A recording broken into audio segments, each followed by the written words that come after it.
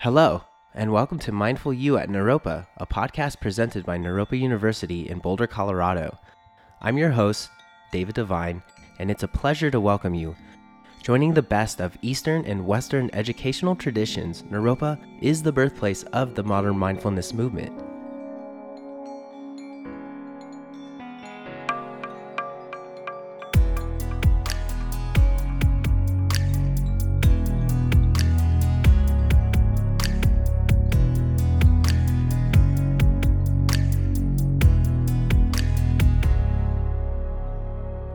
Hello. Today I'd like to welcome a very special guest to the Naropa community and to the podcast, Hunter Lovins. Hunter is quite an extraordinary person with her work in sustainability, being awarded many awards that I can't even list because it's so long. She is also an author, a teacher, a speaker, and a president/founder of Natural Capitalism Solutions. Such an honor to speak with you today, and thank you for coming. I'm very honored to be with you. Awesome. And so you're here to speak to sustainability classes today? Is that what you're doing in town? That's what I'm told. Cool. So my question to you is, during my research, it was clear to me that you are involved in like so many projects. You have so many things going on. You have like such an interdisciplinary approach to how you do everything. Can you just give the listener, what is it like to work in all of that? And what are you currently working on? What is it like to work in all of that? Yeah, Fast. It's a pretty big question. Overwhelming. And so I find I have to take it a moment at a time. Okay. When I get up in the morning, if I'm honest, I have no earthly idea what I'm going to be doing throughout the day. And life is like that. Life is what happens when you're planning to do something else. Okay. So I can get a phone call at any point in time from a head of state. Once secretary laughed and said, "Hunter, somebody who says they're the president is on the phone." I said, "He probably is." I can get a call from a corporation, can get a call from Boulder County Animal Control that there's a fire in the mountains and we're needed to go and rescue horses. Wow. Can be on the dark side of the planet consulting with small community groups that are trying to save their community from something that's threatening them. Yeah. Can be in a classroom teaching. Now, those sorts of things tend to be booked ahead of time. Yeah. Last week, I was at the United Nations speaking at an Impact Finance Summit. A couple weeks before that, I was also at the United Nations speaking to the annual NGO Forum, 2,000 delegates from nonprofit groups from around the world. Okay. Or I could be flogging my new book, which Yeah. I'll be doing, I guess, this afternoon with your students. Yeah. Also, next week, we will be launching what we call the Regenerative Hub for the Denver-Boulder area. Yeah. If we were to create a regenerative economy here in this region, what would it look like? Ooh. People say the Colorado economy is extractive industries, mining and conventional agriculture, oil and gas, and that's what it always has been, that's what it always will be. Yeah. It's not true. If you look at what our economy really is, it's predominantly services, it's educational institutions, Yeah. growing natural foods industry and organic agriculture, a lot of tech, a lot of entrepreneurial startups. The Denver-Boulder area is now, outside of the Silicon Valley, one of the hottest startup regimes Yeah, definitely. in the world. It's tourism. It's the outdoor industries. It's the cannabis industry. You put all of these together, and they dwarf the so-called heritage industries of oil, gas, coal, Yeah. mining, conventional agriculture. We have what you might call a regenerative economy bubbling up through the surface, Yeah. and it's actually already bigger than the extractive economy. Wow. But we don't recognize this, we don't Yeah. celebrate it, and we aren't putting the effort into saying, what is it about our economy that may have served us in the past but is no longer the economy that we want to be living Yeah. in? And what is the economy we do want, and how do we encourage that? Oh, I love that. You have this approach where you're showing what is actually already happening, and then people don't necessarily know what's going on. So you're getting the stats, you're gathering it together, you're putting it in one place for people to actually realize what is happening in their state and community. And I really appreciate Indeed. that. Being like, here's actually what's going on, other than assuming something what's going on and feeling empowered while doing it. And more to the point, what do you want to have going on? Oh, yeah. What's the world you want to live in? What would a world be if it worked for everyone? Not just the 1% or the uber rich or Definitely. the industries that may have served us in the past but Yeah. aren't such good neighbors anymore, like fracking. Yeah, what are we investing in, whether it be financially, energetically, physically, within our communities and society? That's what I kind of get out of that. Exactly. Yeah, okay. So we will be gathering at the Alliance Center down in Denver. A couple hundred folk who care about this. A man named John Fullerton, who wrote the paper Regenerative Capitalism, will Okay. come and speak on the evening of the 9th. Yeah. Ooh, So activated. if you're not doing anything else on October 9th, come along and join us. I might be doing that. Awesome. Thank you for inviting me. So, you seem to be so activated and motivated in your work. You have so many things going on. I'm actually curious, like, where does the inspiration come from? Like, as a little girl growing up, there was something that you just clicked in your mind. Like, how did it come? Within classes growing up, or? I'm not sure I ever really had a choice. My mother worked with John L. Lewis organizing mine workers in the coal fields of West Virginia. Okay. My dad helped mentor Cesar Chavez and Martin King. They were around the house when I was growing up. Wow. Okay. So this is just what you do. You try to create a finer future. Okay. I still remember my mother coming home and saying, "We're not eating grapes anymore." Well, why not? Because Cesar's boycotting them. To this day, I have a hard time buying a commercial grape, Yeah. even though now the farm workers are organized, unionized, and the grapes are picked in ways that are not as destructive of human well-being. Yeah. I like that, being able to notice something that you're not energetically involved in or invest in, and then you can shift it like instantly. Every day, Create it in the psyche. we make choices. We choose what kind of car we're going to drive. So I drive a Yeah. Leaf, an electric car. Yeah. We choose what we're going to buy. You can buy from a Walmart, or you can buy, if you want a big box store, you can buy from a Costco, which pays its workers a living wage. Yeah.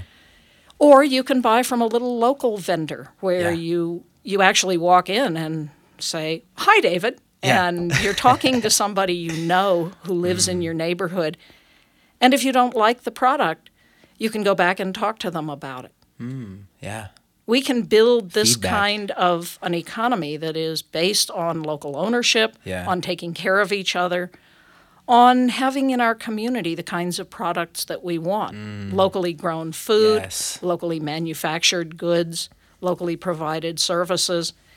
We then can engage in a vigorous global trade if we want to, but we know that the place that we live has its own economic integrity. Yeah.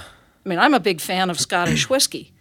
We make good Colorado whiskey, but I happen to like the whiskey from Scotland. All right. So as long as I know that my own community is cared for, has its own integrity, then I feel fine if I'm buying a luxury, buying something from halfway around Yeah. the world. Yeah. I'm kind of a tequila person. There you go. Hey. We don't grow so much tequila in Colorado.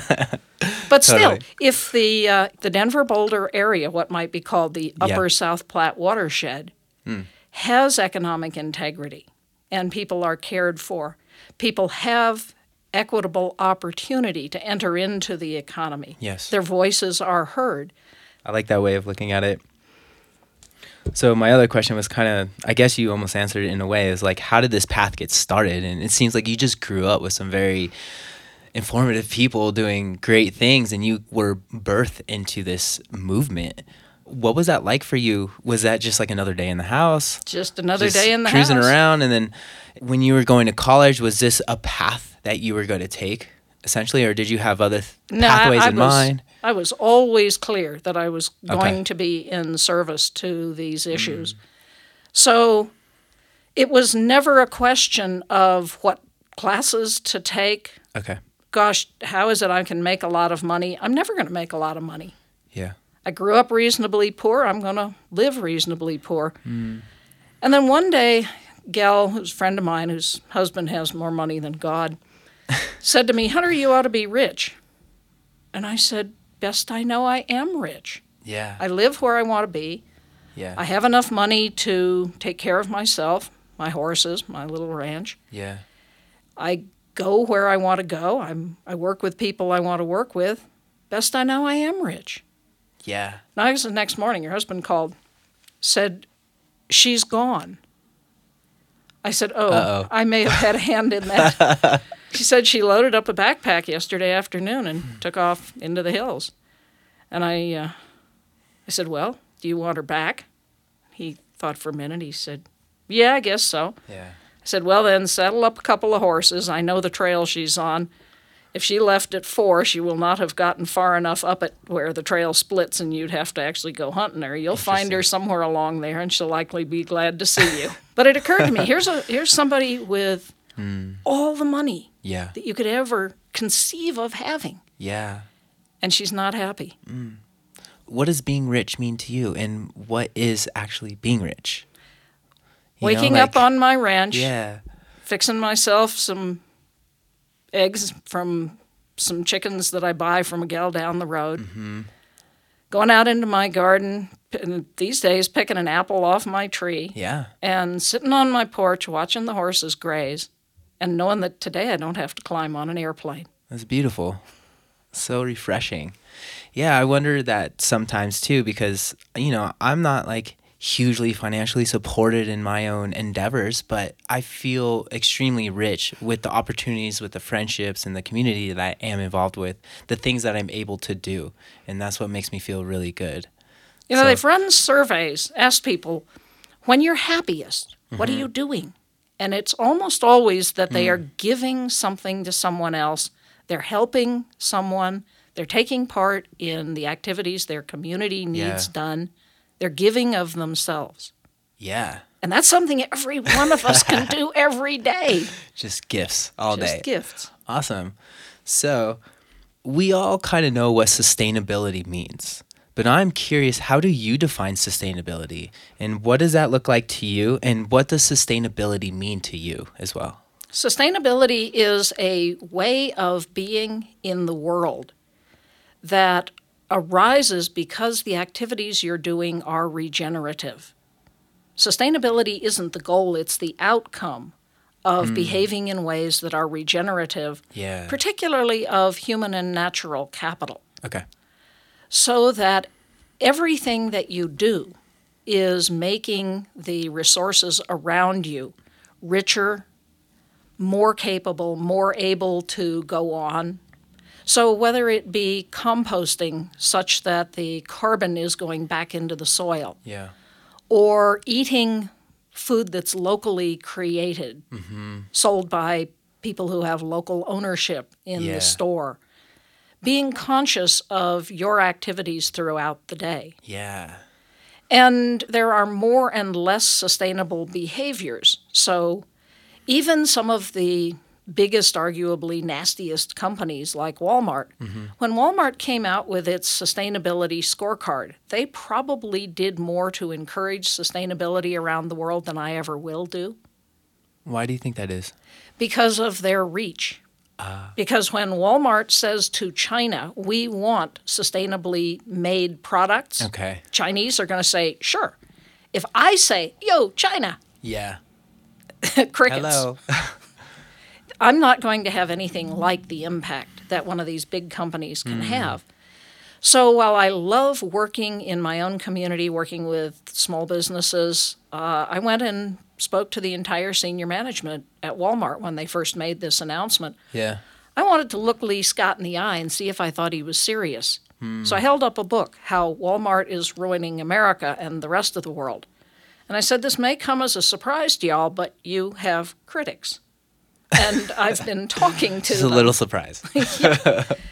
And I said, fair enough. You're selling organic underwear and putting solar panels on your roof. But if you roam the planet rapaciously, exploiting people in developing countries and in communities here so that people like me can buy more pink fuzzy slippers, this is not sustainable. what would a truly sustainable Walmart business model be? Yeah. I said, I don't know the answer to this question, but I think it's the one that is before you now. And I took the book and sort of chucked it at Lee Scott. It hit the floor and went, bam! He jumped. But he picked it up.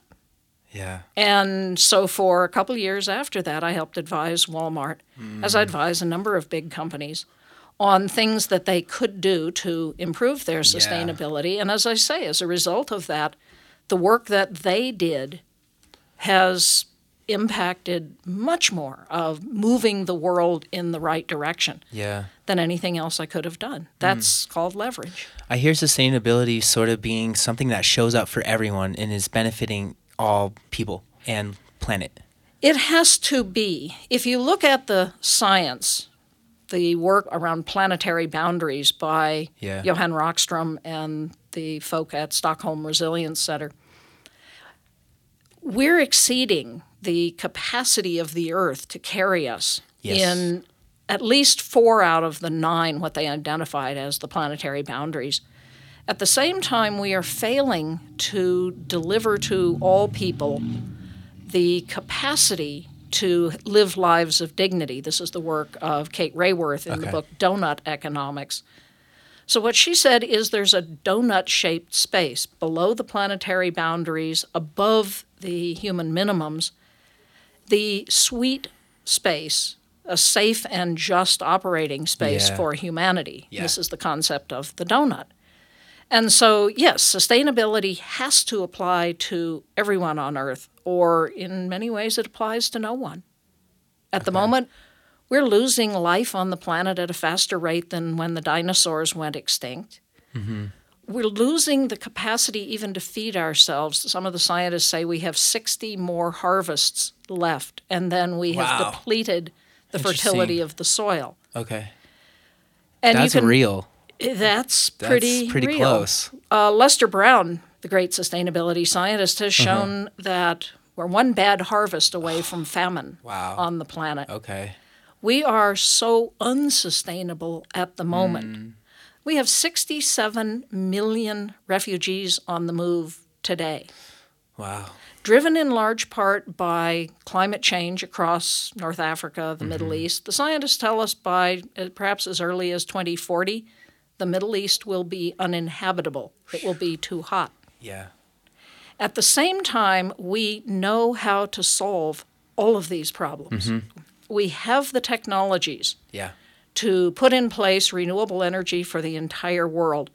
I work with a man named Tony Seba, who says inevitably by 2030, the world will be 100% renewably powered because of 4 things: fall in the cost of solar, fall in the cost of storage, batteries, the electric car, the driverless car. He said these, coupled with a business model of transit as a service, will displace essentially all oil, gas, coal, uranium, all of the nasty forms of energy. And if Tony is right, and I think he is, because when he and I had this conversation a couple of years back, I started watching fall in the cost of solar. There was a projection in early 2017 that solar would fall below 2 cents a kilowatt hour in 2017. It did so in October when the Saudis commissioned an 800 megawatt solar field at 1.7. Okay. Mexico's brought some on at 2.4. Recently here in Colorado, Xcel Energy, which has been exceedingly sentimental about their attachment to coal, put out an all sources bid. Who could supply us 1,700 megawatts at any price from any source? There was no fossil bid below 4 cents a kilowatt hour. Wind was a bit below 2 cents. Solar was a bit above 2 cents. Solar plus wind plus storage, batteries, was 3 cents. Wow. It's happened. We're at the point at which solar energy is cheaper than fossil energy. Oh, I love hearing that. So Xcel was so startled they put it out to bid again. They said, well, it can't possibly be true. Hold on. Wait a minute here. And the numbers came back essentially the same. Okay. So in the last 2 weeks, Exxon announced they are going to shut 2 of their coal plants and go to 60% renewable. Now, Great. why aren't they going to 100%? Well, I suppose you have to give them a little while to get used to this new world. So here's Tony Wright on fall in the cost of solar. Batteries. When the Aliso Canyon well blew out in Southern California, Elon Musk said, let's put in a big battery. Yes. He did in record time Yep. and at a price point roughly the same as bringing on a natural gas peaking plant. Yeah. He then turned around, put in a 100-megawatt battery in South Australia. When they had a power failure a week or so back, the battery dispatched power faster than any former alternative. He brought it in below time, below budget. Yeah. So Tony appears to be right on, too. Oh, and by the way, So China good. has 20 gigafactories to bring on more of these batteries coming online in 2021. Yeah. The electric car.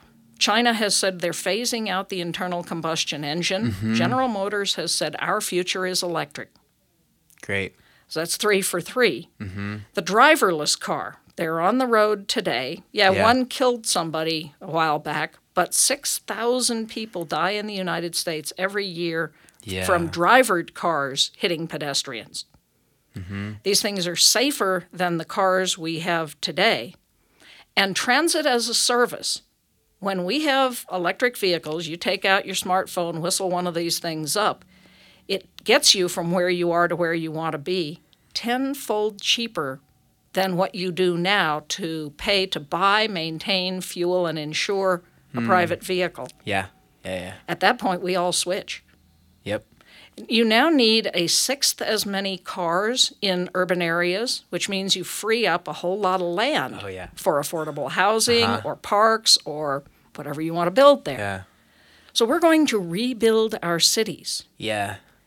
Now, if Tony's right, you're going to do away with oil, gas, coal, uranium, nuclear, the utility industry, the auto industry, the banks that hold paper in them, the insurance companies and pension funds that are invested in them. It's quite a shift. This has the potential to be the mother of all disruptions within 10 years' time, Wow. which is to say we're going to reinvent everything. There's something sparking in my mind where this shift is only being summoned because of the shift of economics. We're ready to shift. We have the technology, we have the people, we have all the things that we want to do, but it takes it getting cheaper for the people who have most of the power to shift it to actually decide to do it. It could happen It's if so we based in all economics. said we want it. Yeah. When Steve Jobs introduced the iPhone, it cost more than the phone you already had in your pocket, but we wanted it. Yeah. So we all went out and bought it. I can remember a time when we didn't have the internet, So can I. and it wasn't that long ago. It wasn't that long ago. So these massive shifts are possible, and they can happen very rapidly. And once they start to snowball, you best get out of their way. But at the same time, we do need to give a little bit of thought of which avalanche chute we want all this stuff to come down, or it will come down on top of us. So Which avalanche? I like that. we also know how to solve the climate crisis at a profit through regenerative agriculture. And this is the work of the Savory Institute here in Boulder, Yeah. and a lot of people who are doing regenerative agriculture around the world. When the pioneers came across the Great Plains of the United States, they found 10 feet of thick black soil. That black is carbon. How did it get there? It got there because the bison and the elk and the grazing animals were dense packed by predators. Yeah. If you're a bison and there's a wolf out there, the safe place to be is in the middle of the herd. Everybody's trying to get there. Yeah. They eat everything, their hooves chop up the soil, they fertilize the soil, and then they move on to where there is fresh grass. Yeah. They don't come back until the grass has regrown. And they hang together as a pack. If you look at the way we graze cattle now, we turn a few of them out over a vast area. They selectively eat the tastiest bits, and so you are selecting for ever less productive pasture land. We can use electric fences, opening and closing water holes to dense pack cattle. Yeah. When you do this, you increase the carrying capacity of cattle, even on very degraded rangelands, and you increase the profitability of the rancher. So it's, again, we have a business case for doing it this way. Yeah. And you put carbon back in the soil. Yeah. When a cow or any grazing animal eats grass, and grass has 40 times the carbon per weight of, say, a tree, the grass sloughs what are called polysaccharide sugars, which have carbon in them. Okay. That feeds the biological community in the soil. Ooh, yeah. That, particularly the mycorrhizal fungi, mineralize the carbon, and that's what put the black into the prairie soils. So there's a man in the Dakotas named Gabe Brown. He was going broke trying to grow commodity corn, soybeans. Yeah. First he went to no-till. He stopped breaking the soil, plowing it. Then he planted cover crops, very deep-rooted plants that would carry the carbon deep into the soil. Then he would turn cattle out on the cover crops, so now he is not having to grow hay to feed the cattle through the winter. His cover crops are doing that. Yeah. He then comes back, drills in corn, soybeans, and oats and a whole array of other crops. He now has a diversity of agricultural products that he's selling. He's wildly profitable. And he's rolling climate change backward. When he started this, some of his plots were a little over 1% soil organic matter, carbon in the soil. He has some now that are 15%. Wow. Native prairie soil is around 7. How long did it take to get that number? 10 years. 10 years. Now, we've done some calculations. If you did this over the world's grasslands, which are now the world's second largest carbon sink, but are desertifying because of bad management. So if you did what's called holistic management over all the world's grasslands, over something like 30 years, you get back to 280 parts per million concentration of CO2 in the atmosphere. Yeah. So what can you do to help? Yeah. Buy your food from practitioners of holistic management. Interesting. Is there a way to know if they're holistic managing their properties or not? Ask them is the best way. Okay. And if you buy local, you can do that. Yeah. The other is to go online. Yeah. Okay. And if you just go to the supermarket and buy commodity eggs, no, they're not regeneratively grown. But take a look on the package. Yeah. Many times they will say pasture raised. Okay. That means they are practicing a form of holistic management. And figure out what the name of the farmer is and write them and ask them, are you practicing holistic management? Savory is working on an approach they call land to market, where practitioners who are doing holistic management are marketed to the consumer as regenerative. So you're going to start seeing little labels on packages of regeneratively grown. Nice. And that's a way It's where... making it easy for the consumer. it makes it easy for the consumer. Yep. Now, how does Savory know that it really is regenerative? They've created a thing called ecological outcome verification, which is a process that a farmer rancher goes through so that they know, is carbon content in their soil increasing year on year? Is biodiversity increasing year on year? And they measure a whole set of both leading and lagging indicators. Yeah. And Savory takes a look at that information and certifies them. That's so great. It's like now a little scorecard. You know. Holistic scorecards. Holistic scorecards. And this is what Walmart did with its suppliers. Nice. They said they had 15 questions. Question number 1, do you measure your carbon footprint? Question number 2, do you report that measurement to the Carbon Disclosure Project? That might hurt some companies to even look at that as a first question. They're like, oh boy. Oh boy, this is real. But look, who the hell is Carbon Disclosure Project? Who died and made them God? Well, Walmart. But they were a group of kids out of the UK who about 15 years ago said companies should measure and manage their carbon footprint. Accountability. Accountability. I love it. Yeah. And about 2 years ago, they came out with a report showing that the companies that are leading in measuring and managing their carbon footprint have 18% higher return on investment than the companies that are lagging, 67% higher than companies that say, well, we don't care about carbon.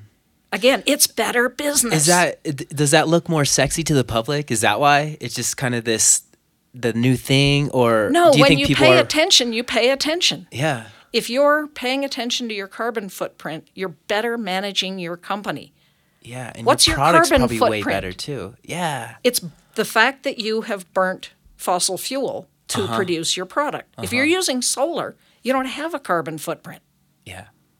So the companies that are doing the right thing have a lower carbon footprint. Very cool. So a few years ago, a group of us put together a little company called Change Finance Okay. to That's create the one with the little buffalo the logo. little buffalo, Yeah. the little bison, to create what's called an exchange-traded fund, an ETF, that is truly fossil fuel free. Okay.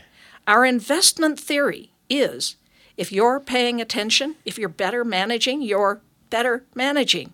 Yeah. So the stocks ought to outperform. Yeah. How about that? Yeah. So far they are. One thing I really appreciate about your work and how you view sustainability is you don't have this like, oh, throw economics away. It's not working. We need to focus on the land. You actually bring them together. You have a diverse, like a holistic look at economy and sustainability and how do they work together. So using money to benefit sustainability, benefit land, benefit people who are doing the good work. And I really appreciate that about you because when I was doing some research, I was noticing you're very involved in that. And you actually realize like, oh, we're not going to get rid of banks. Like that's Actually, like a whole we nother, may. it's Blockchain a possibility. may. Well, we know Yeah, about a bank- blockchain, a bank, Coinbase, all yeah. that fun stuff. A bank is a clearinghouse. Uh-huh. If I'm a rancher and I have a herd of cattle, which I actually have a small herd, and you grow eggs, and I want some eggs and you want some beef, I mean, we can trade, Yeah. or I can sell my cattle, put the money in the bank, you put your money in the bank. When you want beef, you pay me Yeah. for the beef. I want eggs, I pay you for the eggs. The bank is the clearinghouse. And we trust that the bank, if we give them a certain amount of money, it'll still be there. Well, that's what blockchain does. You put a certain amount of money in, it's still there because it's verified by the blockchain. Okay, now why do we need a bank? A utility. I want electricity to the extent I don't make it for myself. I mean, I have 5 kilowatts of solar on my ranch, but Great. at night, when I don't have a wind machine or a geothermal rig or whatever else could give me fixed, firm 24-hour power. So it's simpler to exchange it with the utility. Yeah. Suppose I put up batteries and my neighbor wanted to buy from me. Yeah. Right now, that would be hard. With blockchain, it'd be dead easy. So Yeah. you're starting to see microgrids emerge. Right now, they're emerging in places like Puerto Rico, where the existing utility is just so corrupt you don't want to deal with them. Yeah. But we could have them here in Boulder. Yeah. Neighbors buying and selling from each other using blockchain. Yeah.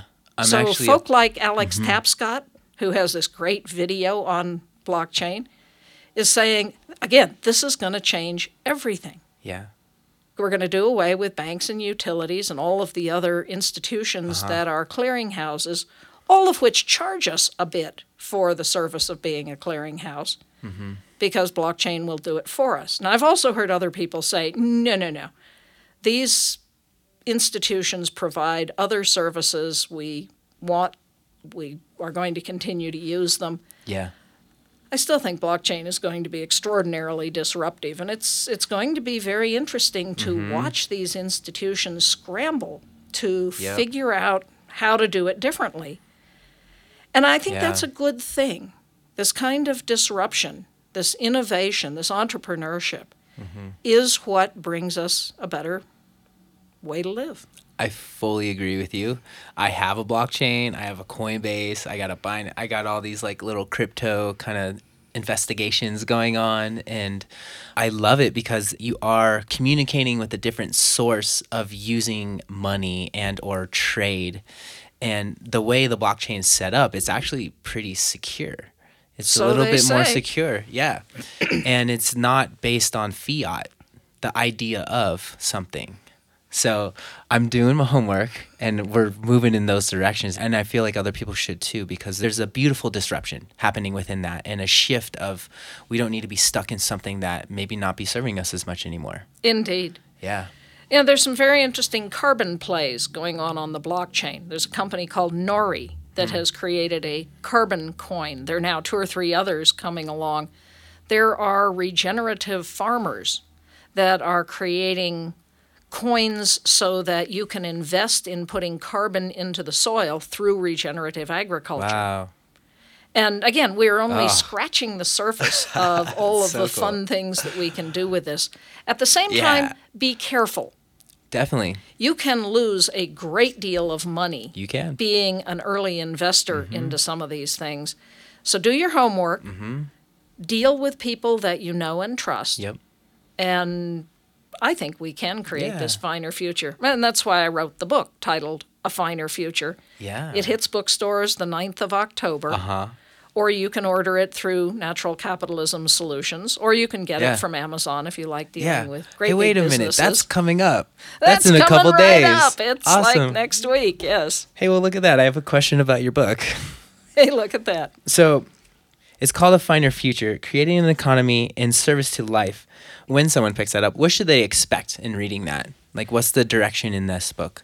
When I first started writing it, I went through, as we talked a bit, about the bad news, Yeah. about all the threats facing us. And the people who read the early chapters said, we can't read this. I just put it down. Okay. So I thought, can't Hard have to that. digest it all. So I rewrote the beginning of the book. It's 2050 and we've made it. What's life like? Hey. What does it feel like to wake up in a passive house in Indonesia, in a shared community? What does it feel like to be attending the business school where I teach, the Bard MBA in New York City, for a young African woman who has just ridden the little train down the middle of Broadway in New York City and is joking with a woman who is harvesting vegetables because the streets are now gardens with a little train running down the middle of it. And what's it like when the Savory Center in Africa is the world center of how we do agriculture? And just vignettes of what life could be like in a finer future. And remember back in 2018 how we were threatened by climate change, but we solved that through regenerative agriculture. Or remember how we were afraid that we were losing biodiversity, but we've solved that.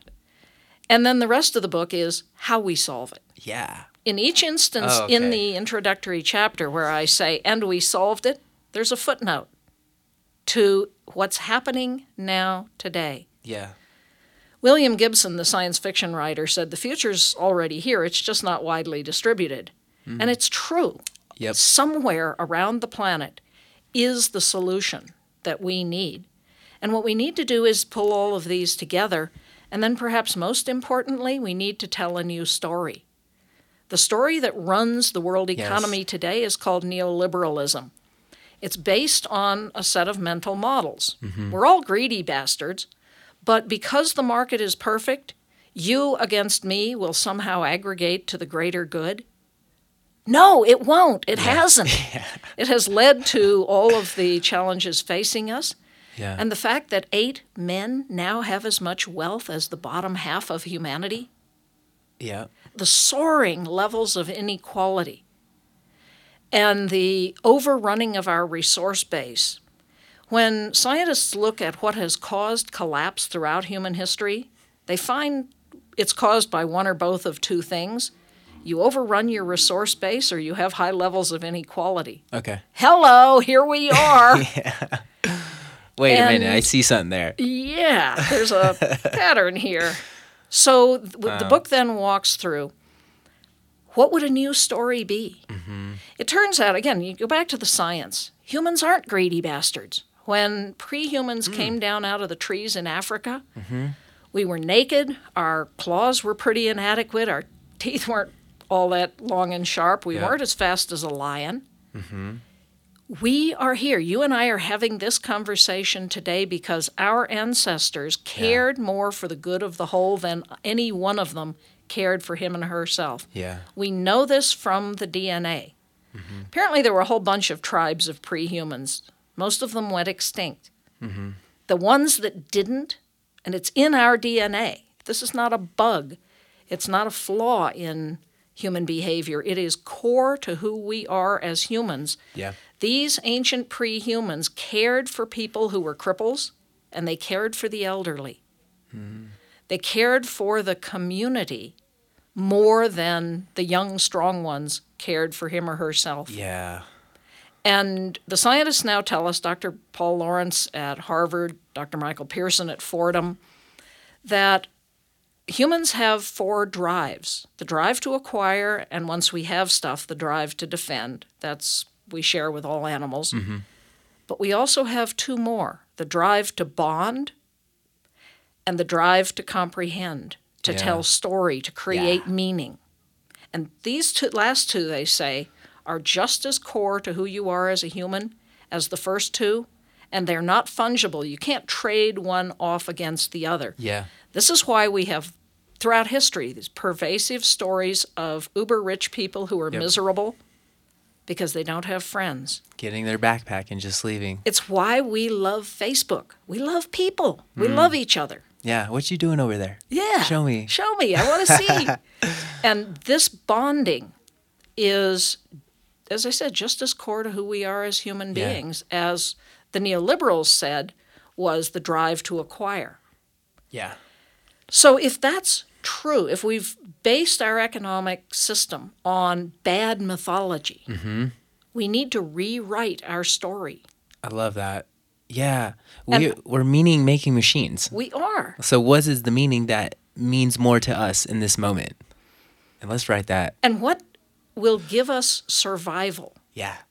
is bonding, is working together, is innovative, entrepreneuring, Yes. creating these new approaches, technologies. And I believe it starts with a new story of what is regenerative. Life is regenerative. Nature is sustainable, not because it said, oh, we're going to be sustainable, but because it's regenerative. It is constantly creating conditions conducive to life, as Janine Benyus put it. Oof. And this is what we need to do in everything we do, create conditions conducive to life. Yeah. How are we giving life in this moment? Whether it be with our words, our actions, our purchases. Or just a smile. Yeah. Oh, you're making me smile. And we have this capacity. This, again, is human. It's so true. Across the planet, anywhere on the world, if you encounter someone and you smile, they smile back. Yes. Yes. I have this idea where we have the makeup, the characteristics to do what is right in every single moment. The people who aren't doing things right in every single moment, they still have it within them to do it. And so we need to learn how to invite others to make that good decision and also to have that internal dialogue with ourselves to invite ourselves to do the same thing in every moment. And I was listening to some quantum physics stuff yesterday with Nassim Harriman, who's like the Resonant Projects. He's like crazy brilliant.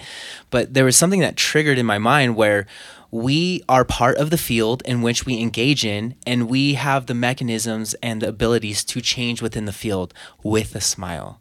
You give someone like the little like, ooh, quivers, and they feel good in their heart. You shifted the field. We are part of the field, shifting it in every moment. So it's might as well invest in the things that will shift it towards the benefit to us. We have so little clue how the world really works. And we created this myth of neoliberalism, we being 36 men who met in 1947 at a hotel outside Montreux, Switzerland, a hotel called Mont Pelerin. And they laid down the principles of neoliberalism. Yeah. That markets are perfect, that freedom, individual freedom, is the paramount value, and that it is best expressed in markets. Therefore, you don't need government. Yeah. Government's unnecessary, they said.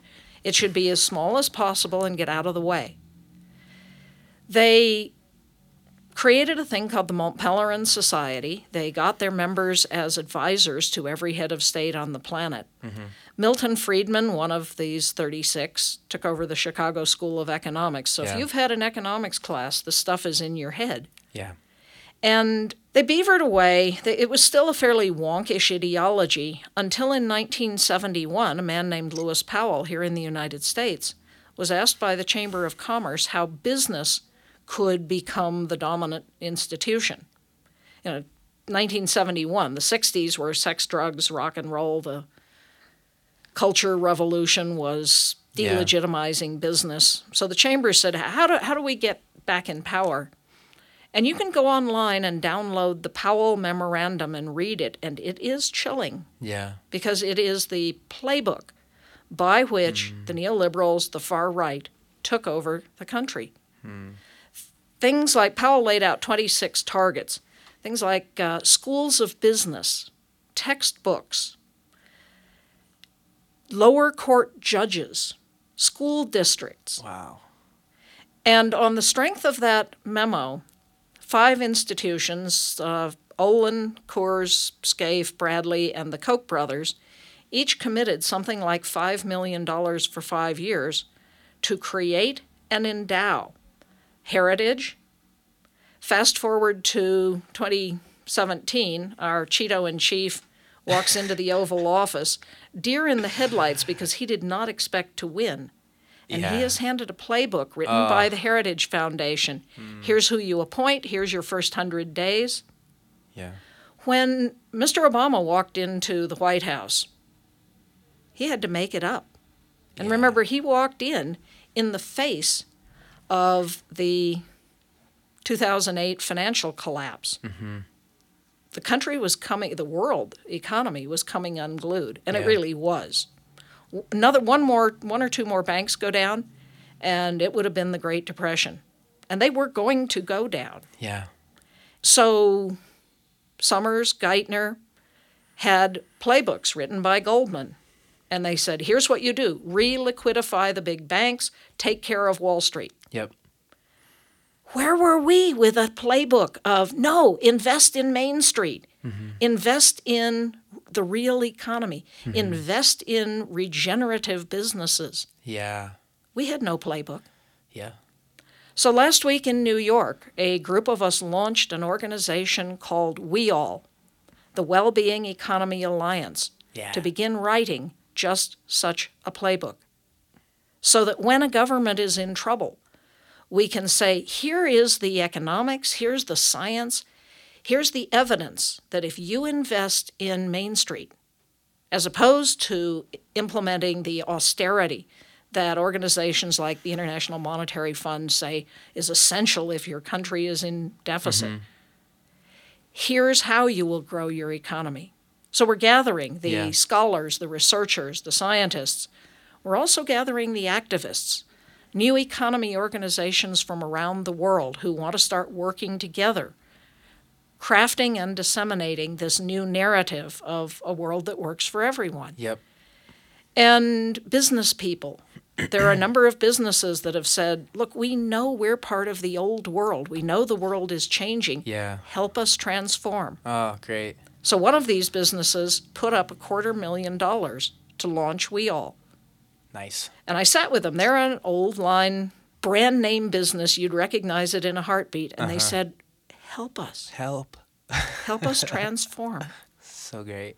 And so we're working with businesses. We're working with faith groups. Yeah. Working with academics and scholars and activists to try to build this narrative of a finer future. Yes. If it doesn't work for everyone, it will not work. It will not work. So we go step up, or what we could do, you know? I love it. So we're kind of done, and I have so many more questions. Poke me with a fork, I'm done. But I mean, damn, we can just talk forever. You just have so much energy, and you're just so enlightened in this field, and it's just so good to hear all this.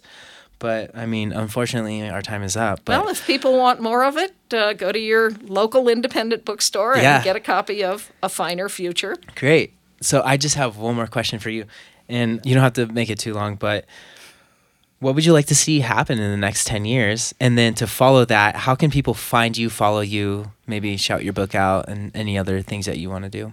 I am on Facebook, Hunter Lovins. I'm on Twitter, at Hunter Lovins or at H. Lovins. I forget which one it is. Okay.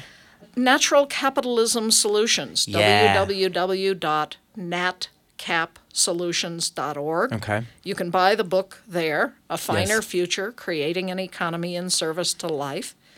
And what I would like to see is for the young generation to take responsibility for creating the world it wants to see. Vote. Yeah. Yep. Number one thing this November, vote. In 2 years, goddamn well vote. We can shift the politics. We are shifting the economics. For the price of a pizza, you can invest in one share of our little ETF, CHGX. With that, you're now an impact investor. Wow, I'm gonna buy a couple pizzas with that investment. That is great. I love investing in the world that I want to see, and that's something I feel empowered in doing.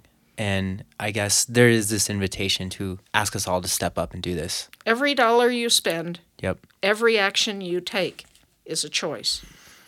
What Very kind of true. a world do you want to live in? Exactly. Thank you so much for speaking with us today. You are so I really very appreciate welcome. it. It is time that we let you go on to your next adventure here in Boulder. And so thank you so much. My pleasure. So I'd like to thank Hunter Lovins for speaking with me today. Hunter Lovins is a sustainability activist, also an author, a teacher, a speaker, and president/founder of Natural Capitalism Solutions. So thank you again. On behalf of the Naropa community, thank you for listening to Mindful You, the official podcast of Naropa University.